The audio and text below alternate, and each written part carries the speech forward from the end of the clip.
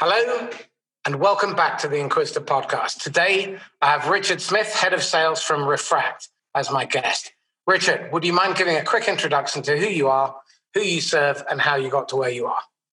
Thank you, Marcus. Richard Smith, Head of Sales at Refract.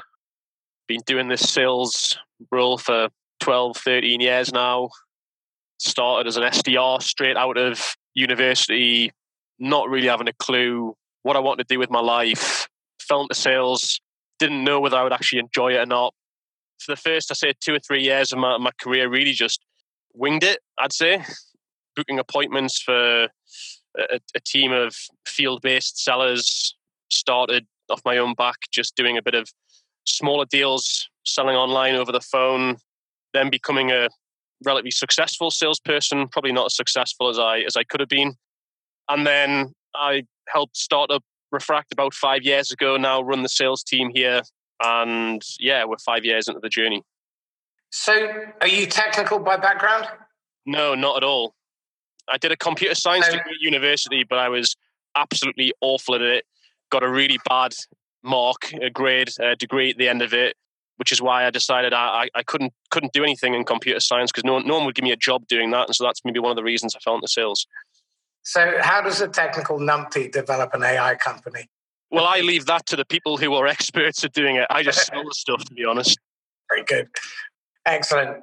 I'm always minded of Ross Perot, who said that I don't have an MBA, but I've got 2,000 of them on my payroll. So surround yourself with people whose strengths make your weaknesses irrelevant. Okay, so tell me this. What are the 4 most common questions that prospects ask you about why they should buy a tool like Refract? So for a lot of companies, what they're actually puzzled with is not really truly understanding what success looks like in their team. They have top performing salespeople, they have poor performing salespeople, they have some people in the middle. And for a lot of them, they don't actually know why that's the case. They can make assumptions. They can say, they think they know what the 1 or 2 people at the top of their team who bring in the lion's share of the revenue are doing what's different to the rest, but they don't truly know the answer to that question. So for a lot of them, they just want to get more clarity on that. Secondly, I think they want to figure out why they are not getting the results that they want to. They openly tell me that they're not hitting the numbers that they should be, that their team are missing quota, and they think that the solution to that problem previously has just been about making more calls or improving their product or whatever that thing may be, but they've tried all those things and they're still getting the same results. And so they're wanting to understand how a company like Refract can start to give them the answers as to why they've consistently not being consistent with delivering the number. Sorry to interrupt. You just touched on something that's really important to recognize. Worldwide, only 13% of sales teams hit their quota in 2019.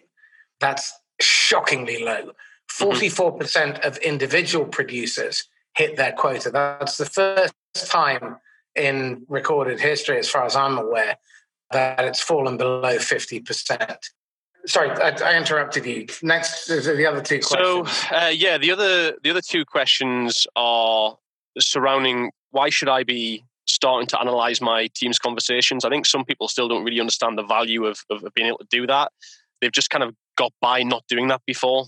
In some cases, have lived in blind ignorance. They just go off what the CRM tells them, and they think that the CRM is ultimately gospel. As we all know, a CRM is only as shit as the shit data that salespeople do or don't decide to put in it. Crap in, crap out.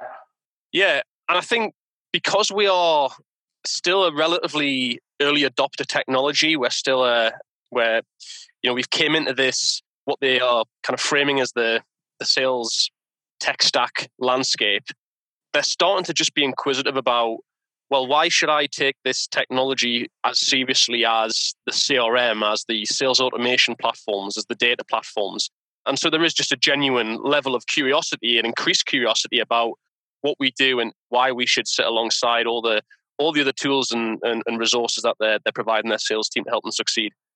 So to set the scene, tools like Refract they record the call, and using AI, They analyze the language, the pauses, talk balance between the salespeople, and are phenomenal as a support tool for managers to coach their people and for salespeople to be able to analyze their own calls, to recognize when they're talking too much, when they are using language that actually limits success, where they are failing to pick up on important clues from the prospect.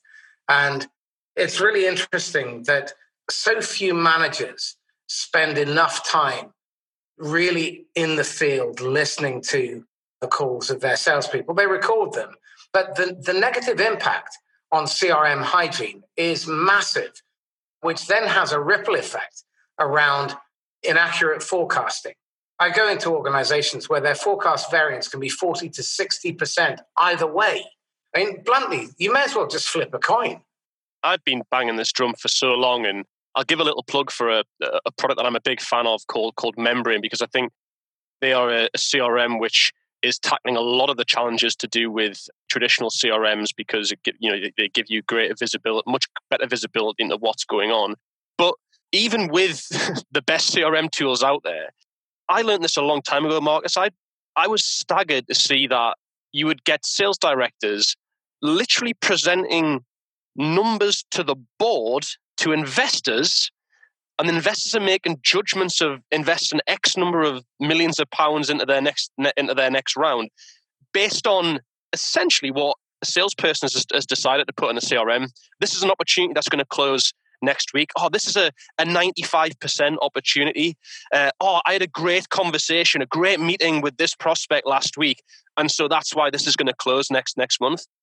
And lo and behold, sales directors are looking at taking that as face value and submitting that to the board, or that goes to the investors, and it's all just bullshit.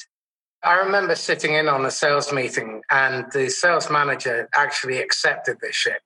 The sales guy said, "Boss, I know this is the 9th month that this deal has slipped, but that's exactly why it will land this month." And it slipped again and again. Anyway, the sales manager went, and things improved after that because he was a block.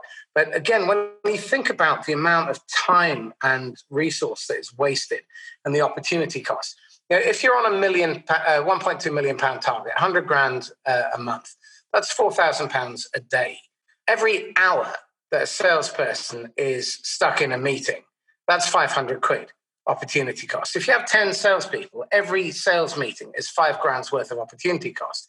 And if they're sat there listening to people lie from a work of fiction, which they claim is their forecast, and you do that week in, week out, that's 5 times 50. There's 250 grand just blown up the wall because the manager hasn't got control over the forecast. And they don't ask, well, why was it a good meeting? Now, what tools like Refract allow people to do is identify what actually happened, and then to interrogate, well, why did you say that? Why didn't you say this? Being able to actually see the reality, the data with a graphic and a recording, and be able to coach moment by moment through that process is something that you cannot afford to not do in this day and age, particularly where you've now got people working from home. You need to be right on the case. So tell me this, what sort of questions are you getting back from your client base about helping them to manage a workforce that they don't have direct control over anymore because they're having to work from home? The brutal honest, Marcus, is I think people haven't thought about this as much as they should be. That's the reality. They've just, okay, right, you've got a laptop. Okay, yep, away you go, work from home. They're now just sat there almost in blind ignorance that the salespeople are making every conversation count, because let's face it, we've seen a ridiculous shift in the economy in the past week and a half, 2 weeks. Ridiculous shift. The things that we were selling to buyers, deals are being put on hold, are being stalled.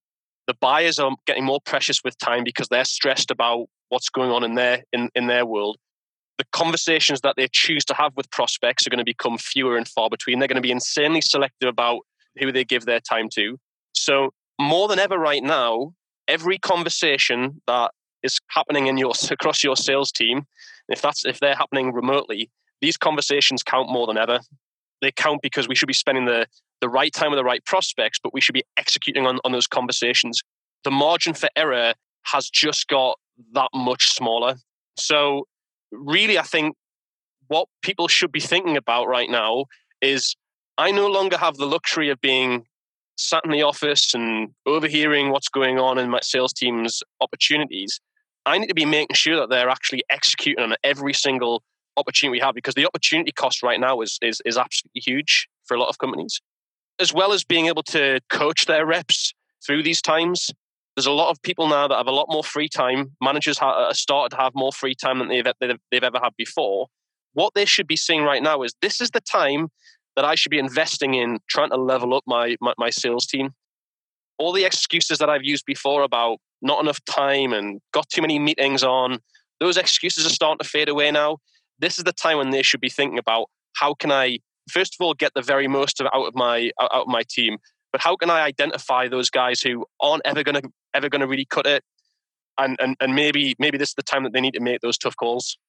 Well, if you're not familiar with Derek DeSoto Price's law, it states that 50% of your production will come from the square root of the number of people in your team.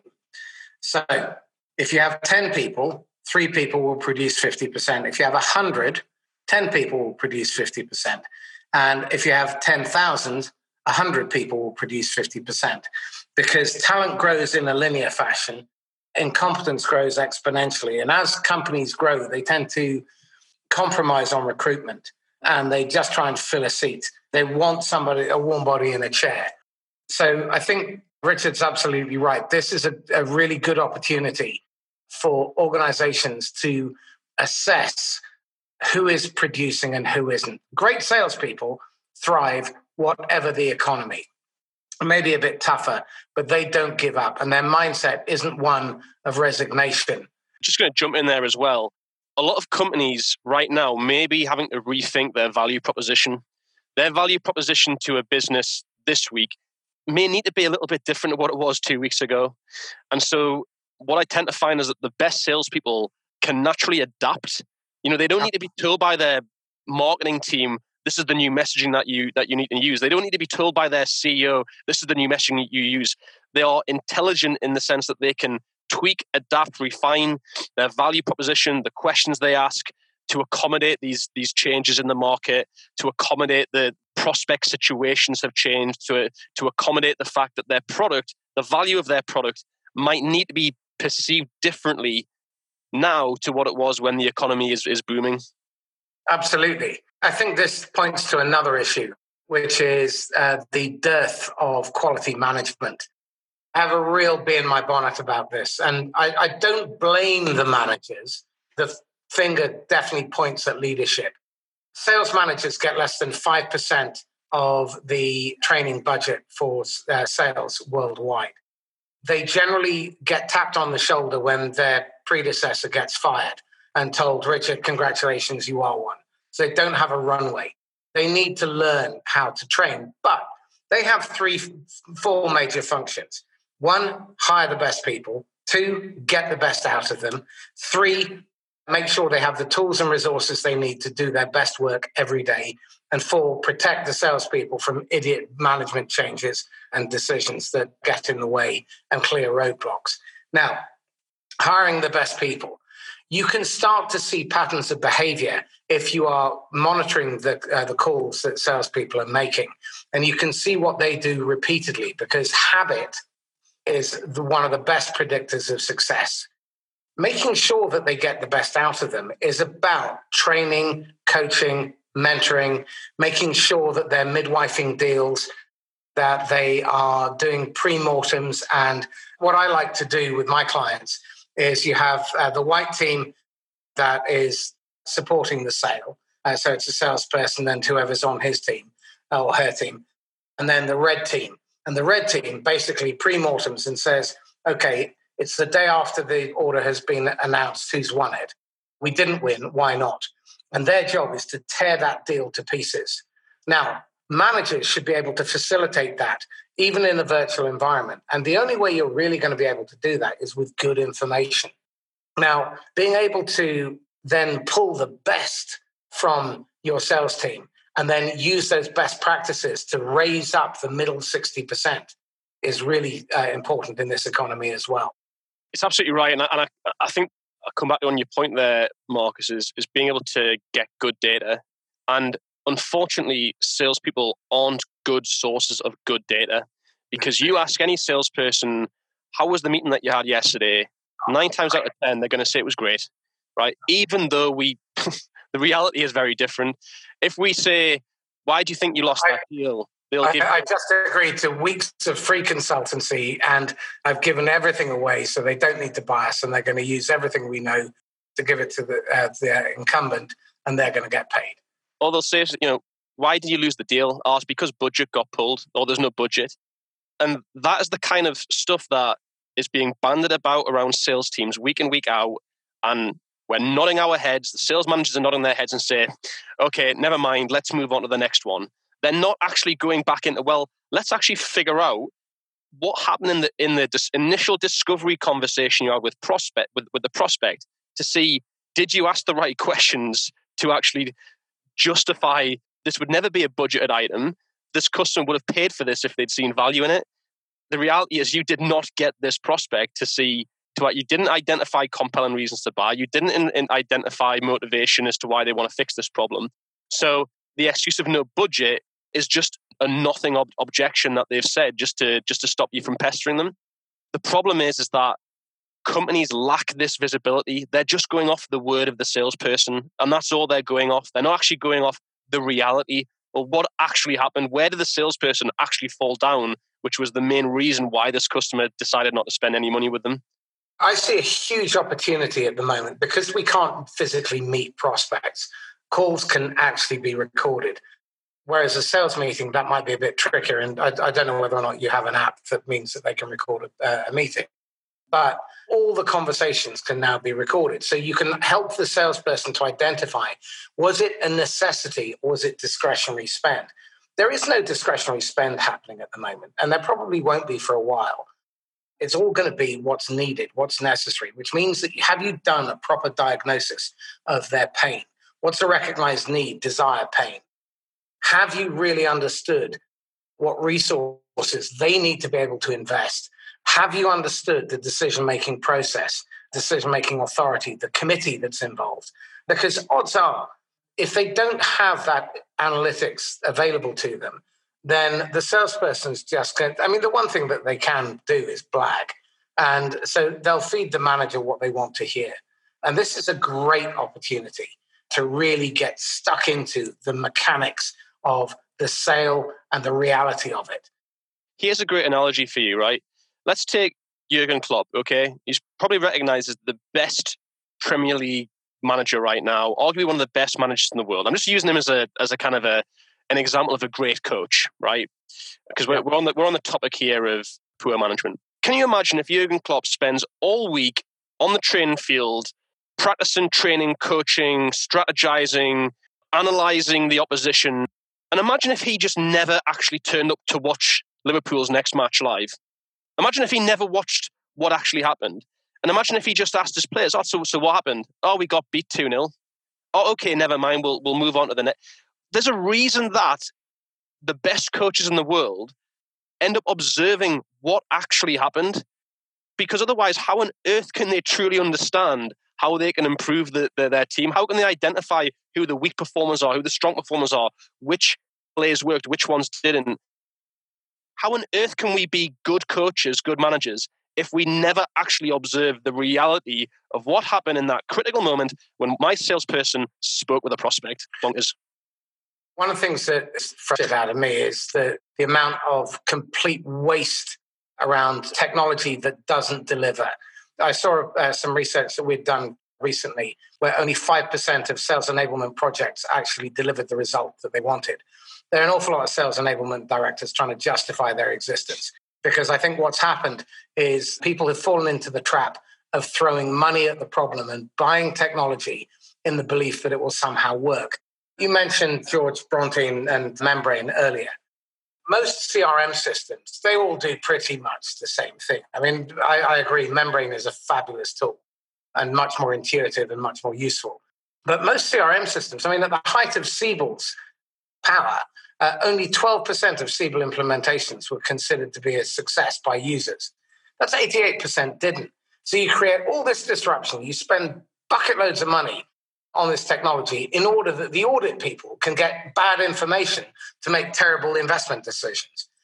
And to me, that strikes me as a critical area where businesses need to rethink their perspective, or take a different angle and look at things through a fresh pair of eyes. What we need to be asking is, well, why do we do things this way? Why isn't it working? Mm-hmm. Why is it that our competitors or Richard is doing so well, whereas the other 9 people in the team aren't? We need to be asking those difficult questions and be ready to have answers that we don't like the answer to. Because if we're not ready to face up to that, I think we're in serious trouble. This brings me to the next question. So what are the questions that they should ask you, but they don't? It's a great question. We're a software company. That's where we earn business value and we generate our revenue, and that affects our share price. But that being said, we have, as a business at Refract, the culture we have is one that is built on constantly trying to improve as a sales team. There is no point in us having a technology which is all around improving salespeople's capabilities if we do not have the culture aligned with that. So, as an example, this morning we had a team coaching where we're all this morning on Zoom. Usually we're doing this in person. We're on Zoom this morning. We're literally breaking down calls together as a team. We're then stopping it. We're then jumping into role plays and practicing and trying different messaging, and we're giving feedback. And that's kind of part of the culture we have. And, we asked a question this morning to a couple of the SDRs on the team saying, how much better do you think you've became as an SDR because of the coaching that you've received at Refract? One of the guys said, literally, I can't quantify it. It's too much. I would never have got to where I am right now without the regular intensified coaching that I've had as an individual. So coming back to your question, what should they be asking? They should be asking, how can I create a better sales learning culture in my team? You guys live and breathe this. What can I do? Make me better as a manager. You guys have expertise in this area. What can I be doing to make myself and my team become better? How can I up my game as a manager? Exactly. How can I build more respect? How can I be seen as a leader, not just a manager? And you get seen as a leader when people respect you because you're actually helping them become more successful. And you do that by actually coaching them and making them better at what they do. The other question, I think, again, and I don't want to kind of blow Refract's trumpet too much here, is that we feel that through all of the conversations that we've been able to analyze through our technology and through all of the time and effort and practice we put into refining how we speak with prospects, is having more of our customers say to us, more of our prospects, what would you recommend we do differently in our conversations to make us better as a team? What are you seeing work for you as a sales team? We actually get quite a lot of comments from people that we sell to saying, fucking hell, I wish my sales team sold like that. The conversation we just had right now, they're saying that, I wish my guys would do that. But they're not asking me, can you show me, explain how you do what you do? I wish more people would ask me those questions, because when they start to take pride in and understand the value in improving conversations, and if they understand that if you have great conversations, you typically get better sales results, then they're going to be more successful as a business. They're going to get better use out of our technology at the end of the day. In my younger days, I used to do Tai Chi, and my sensei, Sifu, said that that you've achieved real skill when an attacker says, "Master, teach me." And that is, I think, really important, that salespeople should aspire to be so much better. And this then brings me to the next really contentious issue. Your average salesperson with 20 years experience has 1 year's experience 20 times over. They haven't grown. They don't invest in themselves. They don't develop. And I think one of the challenges that a technology like Refract is going to face is resistance from salespeople who know that they have nowhere to hide. I was speaking to Professor Eddie Obeng a couple of days ago, and he was saying that one of the biggest challenges with any change program is the resistance that you get from people because they don't feel like they own it. So if someone's going to implement a technology like Refract, you can impose it, but you're going to find a lot of resistance. So how do you soften the blow, and how do you get the users to engage right from the outset so they start saying, well, I want it to help me do this, I want to be able to do that, and that they take ownership and personal responsibility for their own development? I'll answer this question in two angles. One with the slightly firmer response from me, because I do get this from prospects, even from customers saying, "Oh, this person is really enjoying doing it, but this person doesn't really like to have their calls listened to." And I kind of think, well, why do you not think they want to be listened to? And gets them thinking. So, well, there's probably a reason why they don't want to have their conversations listened to, because it exposes their weaknesses. Secondly, a few weeks ago, you just told me that your team are underperforming. So what, you're going to let your salesperson who doesn't like their calls being listened to overrule you in trying to tackle this problem? This is your job on the line. It's a classic example of basically weak leadership. I don't want to offend my salespeople. You're not supposed to be their best mate. I come across this so many times with sales managers wanting to be seen as their salespeople's best friends. I give this analogy. When I was learning how to drive, there was a guy, my driving instructor was called Peter. I thought he was a proper prick, if I'm just to be brutally honest. I despised every hour I sat next to this guy in the car. And the reason I despised it is because he would challenge me. He would literally say, right, stop the car. Why did you do what you just did just then? Richard, tell me why you turned right there. And I used to literally, I just didn't enjoy, I didn't particularly like this guy. But you know what? I knew he was making me better, and he made me pass, and I knew the stuff that he challenged me on was help me succeed, help me pass my driving test.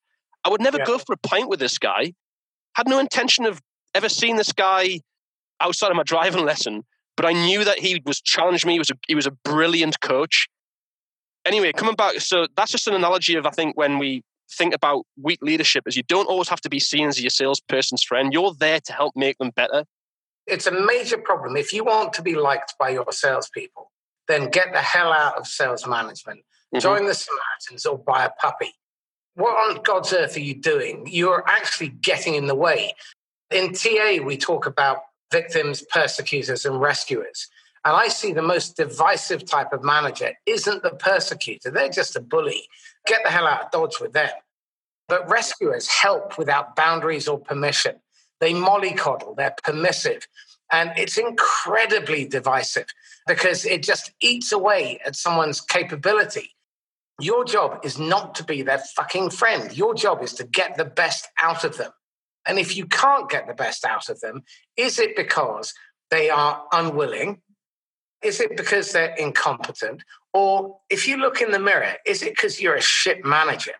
And 9 times out of 10, I suspect looking in the mirror is where you should really start. 100%.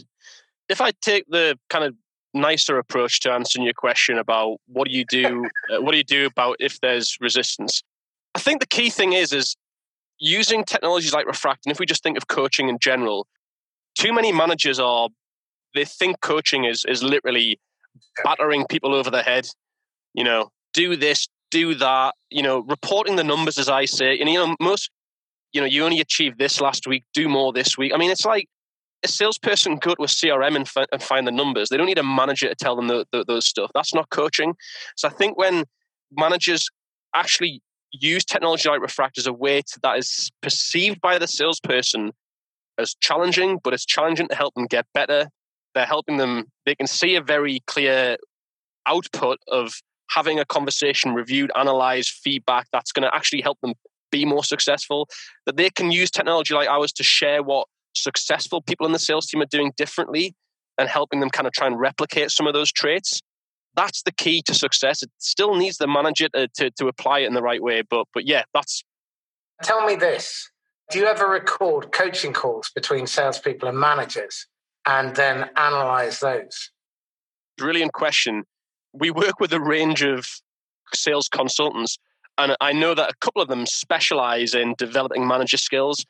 And we never built Refract for this purpose, but we've had a couple of people say, what I'd love to do is start recording the coaching conversations between manager and the salesperson to hear what they actually sound like. and they actually use Refract in that way to capture those conversations, but to give feedback to the manager, not the salesperson, on running a coaching conversation. Excellent. What kind of impact does being able to analyze those calls have? It makes you more self-aware. It makes you realize what you actually sound like. When you're actually in that conversation, you think you're doing a great job. You think you think you're motivating your salesperson. You think you're helping them get better. When in reality, when you listen to the tape back, it's like when you're on karaoke, Marcus. When I'm on karaoke, I think I'm the greatest singer in the world. I think everybody's loving this. And then I realize someone's recorded a video of me at the back of the room and sends it in WhatsApp the next day. And I'm like, dear me, what on earth did I sound like? And it's on Michael McIntyre before long. Yeah. And it's exactly the same concept. When you listen to yourself back, you actually hear what it actually sounds like. You hear that you were actually telling the salesperson, you weren't asking them questions. You were talking too much. You were talking more than the salesperson was in that coaching conversation. The coaching conversation was actually quite demoralizing for the individual. But in the heat of the moment, when you were doing it, you actually thought you were doing a great job. So to clarify a couple of things, coaching is not telling. Coaching is about having the salesperson work out the solution for themselves. Mm-hmm. You might have to help them fill in the 20% they can't do on their own. And there are 3 Ps. There's protection, there's potency, and there's permission. If they don't feel free to speak, then they will be constrained and you will not get improvement. If they don't feel safe, that they're not going to be punished for what they say. And if they don't feel empowered to speak their truth, that's going to be a problem as well. So anyone who is considering how to improve their coaching, get a book called The Sales Coach's Playbook by Bill Bartlett. It's an excellent book, very good framework on coaching. You don't necessarily need to spend a whole heap of time doing your NLP master practitioner because frankly, getting that for just turning up. You need to really invest in becoming a fantastic coach. Coaching is the single biggest positive impact on your sales team. If you don't do it, which is why you will fit into the 87% of teams that do not hit their target, the ones who do coach do hit their quota. And what's interesting is the statistics on this are that people who don't coach or coach for less than 3.5 hours per month per salesperson will typically come in somewhere between 40 and 80% of quota. Those who do coach 3.5 hours per month, on average, come in 105% of quota. Now, that is a significant difference. It also means that you have a certain amount of job security because sales management is the single most precarious position in almost every business. Why would you choose to put your livelihood at risk? And the excuse that you are too busy is total shit. The reason you are too busy is because you are not coaching. The reason you're too busy is you're suffering from upward delegation. You're having to make up the numbers at the end of the quarter, get onto your charger, polish up your armor, and go out and bring home the bit that's going to get you over quota. If you are not coaching, you are absolutely crazy and you have no business being in sales management. Get out. Do all of us a favor. The team will probably do better without you. Completely agree, Marcus. And I think I wrote an article last year and it was around coaching should be a board level discussion. Because when you look at the data around win rates, around quota attainment, when good quality regular coaching takes place, you're talking about share price moving significantly here. When you talk about something as significant as 30% better win rates when regular good quality coaching's taking place, then why isn't that being discussed at the very top brass of a business? I interviewed Dr. Jeff McGee a couple of weeks ago for my podcast, and his view is that the chief learning officer should spend 80% of his time coaching and developing the senior leadership team, because that is actually an example of where trickle-down works. If they were coaching or being coached, then that would trickle down into the culture of the organization. So coming back to your earlier question your earlier unasked question, I think one of the most important lessons that we can take from all of this is that senior leaders, veterans, experienced people need coaching. Yep. And you will move the needle a lot further by getting 30% improvement out of someone who's doing 115% a target than you will by spending your time trying to coach someone who's at 40% a target. So another lesson is it should help managers identify how to play favorites and with whom. I know it sounds harsh, but I think managers should play favorites and they should spend the majority of their time coaching and developing their best people. Yeah. Because their best people, if you look at Price's Law, the best people will be producing way more. Yep. I mean, if you just simple maths, simple maths. If you take a salesperson, top performer who's generating £1 million a year, you increase those guys by 20%, significantly more than someone who's bringing in £250,000 a year, taking those guys up by 20%. Why would you bother? Absolutely. I'd like to explore, what is it that you're being influenced by? What are you reading, listening to, watching that you'd recommend to the listeners as a good material? Yeah. So one of the things I really enjoyed watching is Benjamin Dennehy's YouTube videos of him cold calling live. I think the reason that I enjoy watching them, why everybody else should watch them, is it sort of kind of kicks into touch all of the bollocks excuses about cold calling that I see around, does it work? You can't connect with senior buyers on the phone. It's hard to get conversations out of senior people. You need to do shitloads of research before you decide to dial somebody. Just watch some of his videos and see how he does it to kind of dismiss a lot of those myths. The other thing, his trainer was.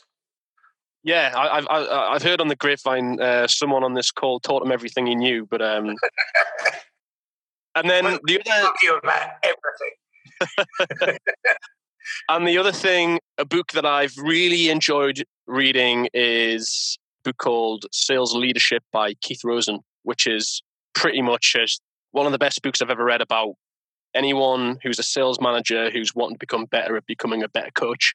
Really, really nicely just sort of breaks down, simple but effective techniques and processes that you can use as a manager to not just be seen as a manager, but to be seen as a coach, someone who's truly improving and developing their salespeople. So yeah, I'd recommend anybody to check that out. Couple of really good books that I'd recommend as well. The Cadence of Excellence by Matt McDarby. Brilliant book, yeah. And the other one, it's just out, Stop Killing Deals by George Brontin, who's the CEO and founder of Membrane. Really worth your while getting both of those and putting them into practice. You need to challenge yourself. And the books that make you feel uncomfortable, written by outliers, I think are really fantastic. And the other one, who is just wonderful, Mike Weinberg. He's like my nice twin. His stuff is just so on point. There is no bullshit. It's all been developed out of the crucible of real life. And his material is fabulous. And the other one that I really like is Selling from the Heart, Larry Levine. Again, being genuine and being authentic in sales, I think is much underplayed. It's really important that your intent is right. Yes, you have a target to hit, but I think ethics, honor, values in sales really need to be elevated as well. And great managers teach their people great ethics. One of my favorite questions in a sales interview for a new hire is, Richard, when is it okay to lie to a prospect? Never. Exactly. And it has to be that fast, and that is the only response. If there's any hesitation, what that tells me is they're going to go out there and they're going to feed bullshit to the prospects. Because the minute you get caught in a lie, they may forgive you, but they will never forget. So every word that comes out of your mouth is then suspect. So really important. And I think it's vital that we elevate sales as a profession. Sales is a force for good. And it's massively derided for good reason, because there are an awful lot of shit salespeople out there with dubious ethics.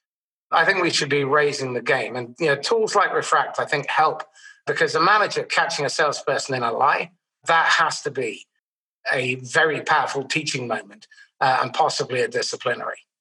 Yeah, I think what I've learned throughout my career is, and it sounds like a cheesy analogy, but it's so true, is that sales, you don't just get better by chance. You don't get better by winging it. You do it by practice, perfecting your craft, learning, taking accountability for your own development. That pisses me off when I hear about, I've got a team that've been doing this job for 10 years. They don't need coaching. They're already experienced. It's like you've in that case, you've got a sales team with a ceiling over their head. And if that's what you're happy with, then, fair enough being average. What passes for average is shit, by the way. Yeah, exactly. So, take pride in your learning, get better. You get better at what you do, you'll make more money. Again, this is why I think the calendar is such an important tool that's underutilized. As part of your calendar, you should be filling your calendar 90 days in advance with personal stuff, admin, prospecting, study, with first meetings, second meetings, with follow-up, with debriefing, all of that stuff. And if you haven't got an appointment on a time when you've got a first or second meeting booked, then use that for prospecting or use that for study. I cannot remember a day since I was 21 where I have not spent between 1 and 6 hours in personal development and study. In the last 4 or 5 years, I've read maybe 750, 800 books. You cannot fill your brain up with enough good information. And what's also really interesting, actually, I'm going to recommend another book, Range, by David Epstein. And it's how generalists thrive in areas of specialization where creativity is required. You need to broaden your understanding. You need to increase your business acumen and business understanding. I've trained people in 500 different segments of the market, and I've been able to take lessons from my matchmaking clients, so Yentl, putting wealthy city boys in touch with extremely well-educated Japanese women who didn't want to end up in 3x3 meter apartment in Tokyo, and using the lessons from that to sell defense systems. And you can't do that if you don't have breadth of experience and breadth of knowledge. So that's a really cracking book. Next question. If you had a golden ticket and you're able to go back to your 23-year-old idiot self and advise him on how to avoid a lifetime of idiocy and self-sabotage, what would you say to him? Try and learn how to do sales properly much quicker. Don't wing it.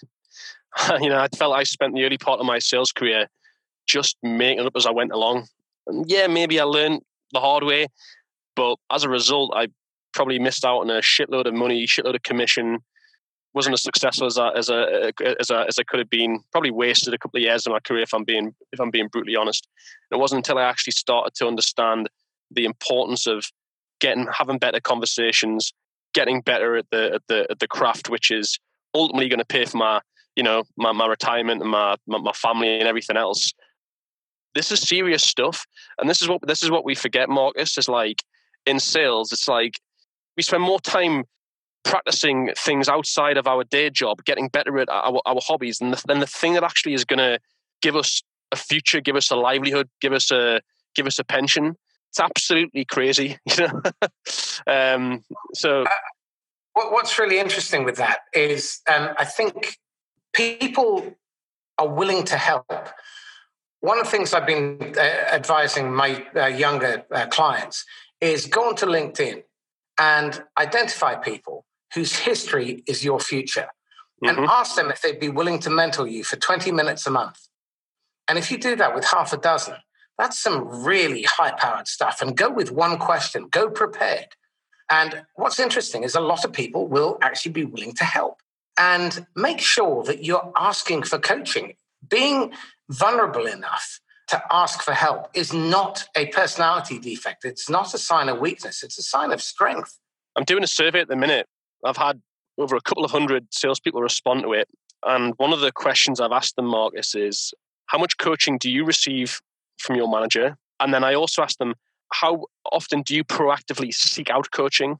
And it's amazing how many responses are, I hardly receive any coaching from my manager, but I also hardly ever ask for coaching.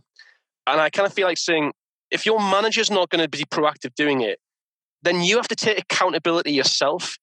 If you're serious about wanting to get better, Don't just sit there and wait for your manager to do it. Go and ask for it. And you know what? People are more willing to give you their time when they come and ask for it. Couldn't agree more. Okay, last question then. What are you struggling with? What are you wrestling with in your business? I think like many companies, we're talking, this is, highly of the moment. I think what most companies are battling with right now is literally, we've gone from having a pretty good economy, I'd say. The economy was strong, and literally in the click of a finger, it's been turned upside down. And there's a lot of uncertainty out there. So I think like Refract are no different to many other businesses out there about, okay, how are we adapting? Companies have suddenly put the brakes on spending, at least for the foreseeable future in some parts, because a lot of it, I think, is we can't see around the corner just yet of what's coming. So a lot of companies are kind of at action stations. So I'd say maybe not struggling, but we're having to deal with is how are we adapting? Who are the prospects, and what is the specific part of the market that we know that we can serve that are going to be more desperate for what we're providing than ever before. So we're just having a lot of conversations and a lot of coaching, a lot of practice, a lot of A/B split testing in some respects of finding which part of our customer base, which part of our target audience do we have the opportunity with right now? And we think we're getting the answer to that, which is great. But, I think ultimately it's like anybody else. We're having to quickly adapt and maybe rethink our approach and do that at very short notice. Companies haven't got weeks and weeks to figure this out. They need to be thinking about this right now. It's really interesting. And again, this is why it's really important to spend time constantly appraising yourself of what it's like to be your customer. When you're in sales, you need to be able to see the world through their eyes, in their skin, and recognize the kind of pressure that they're under. The pressure has changed. Most of these organizations have had unwelcome change foisted upon them. The systems and processes that worked when they were all working in harmony together, well, next to each other at least, have probably evolved to become more complex. And I think one of the three things that I'm really focusing on with my clients is simplicity, get out of debt and no debt, and cash flow. Those are the things that will either kill or keep a business afloat. So what can we do to simplify their business? How can we simplify their processes? How can we simplify their sales process, their recruitment process, their onboarding process?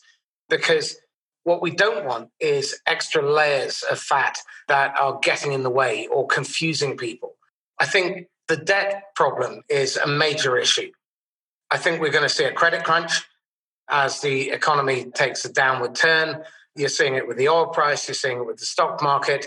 And whilst the Bank of England just reduced their interest rates as of the 19th of March to 0.1, I don't think that's sustainable anymore. So they need to leverage stuff. So what they're going to have to do is print money, and they're going to have to tighten up on credit. So businesses are really going to face some pressure there. So what can we do to help them become cash flow positive, to pay off those debts? And I think it's also really important that we start thinking about how we can collaborate more effectively. And this, I think, requires us to look at diversity in our teams. In something that is very cut and dried, and it's a simple process, then specialism is okay. But I think one of the most important things is diversity.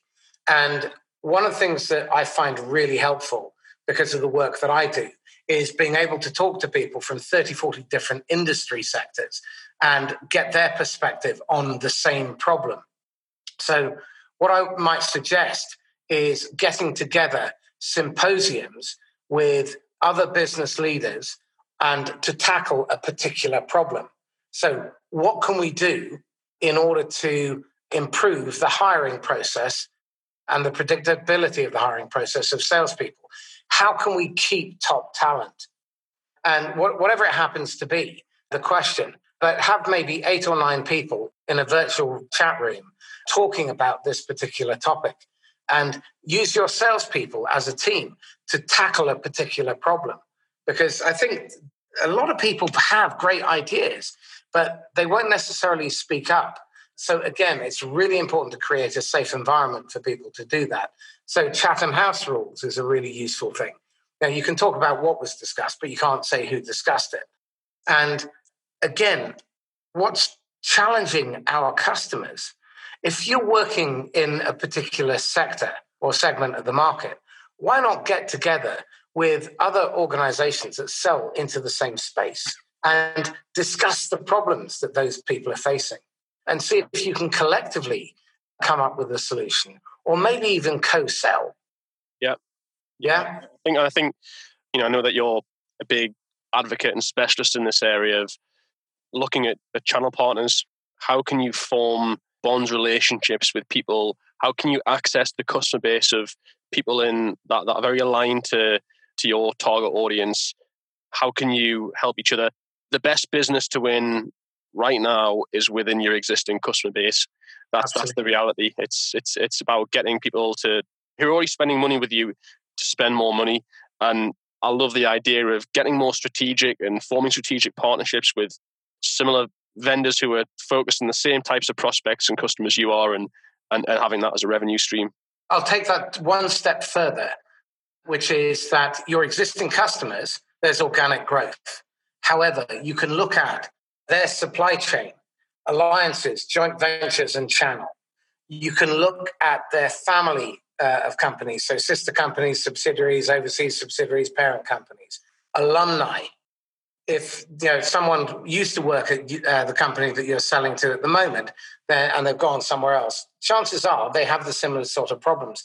Yep. And I think the most underutilized prospecting resource is the customer's customer. Odds are that those open up a wealth of new opportunities. And that's before you start targeting your competitors' best customers. Mm-hmm. Yeah. So again, you've got to get creative in your prospecting. And in this economy, you have to prospect harder than ever, more consistently than ever. And as Richard said, you need to think about modifying and adapting your talk tracks, the pain indicators that you're going to be using to engage in the conversation that the prospects are already having. Yeah. Fabulous. Richard, thank you very much. How can people get hold of you? I'm pretty active on LinkedIn, so feel free to connect with me there. Just search Richard Smith Refract. I'm semi-active on Twitter, which is Richard_Refract. But if you want to find out more about what we do, just head to the website, refract.ai. Excellent. And can you do me a favor and send me that article about coaching being a board level issue? And I'll make sure that people get access to it in the blurb. Brilliant. Sounds like a plan. Thanks, Marcus. Thank you very much. So thanks to Richard Smith from Refract. This is Marcus Cauchi signing off from the Inquisitor podcast once again. If you think you'd be a great guest or you know someone who'd be a great guest, please get in touch. Let me invite them onto the podcast. And if you've got questions for either myself or Richard, get in touch and we'd love to hear from you. It's Marcus Cauchi signing off. Happy selling.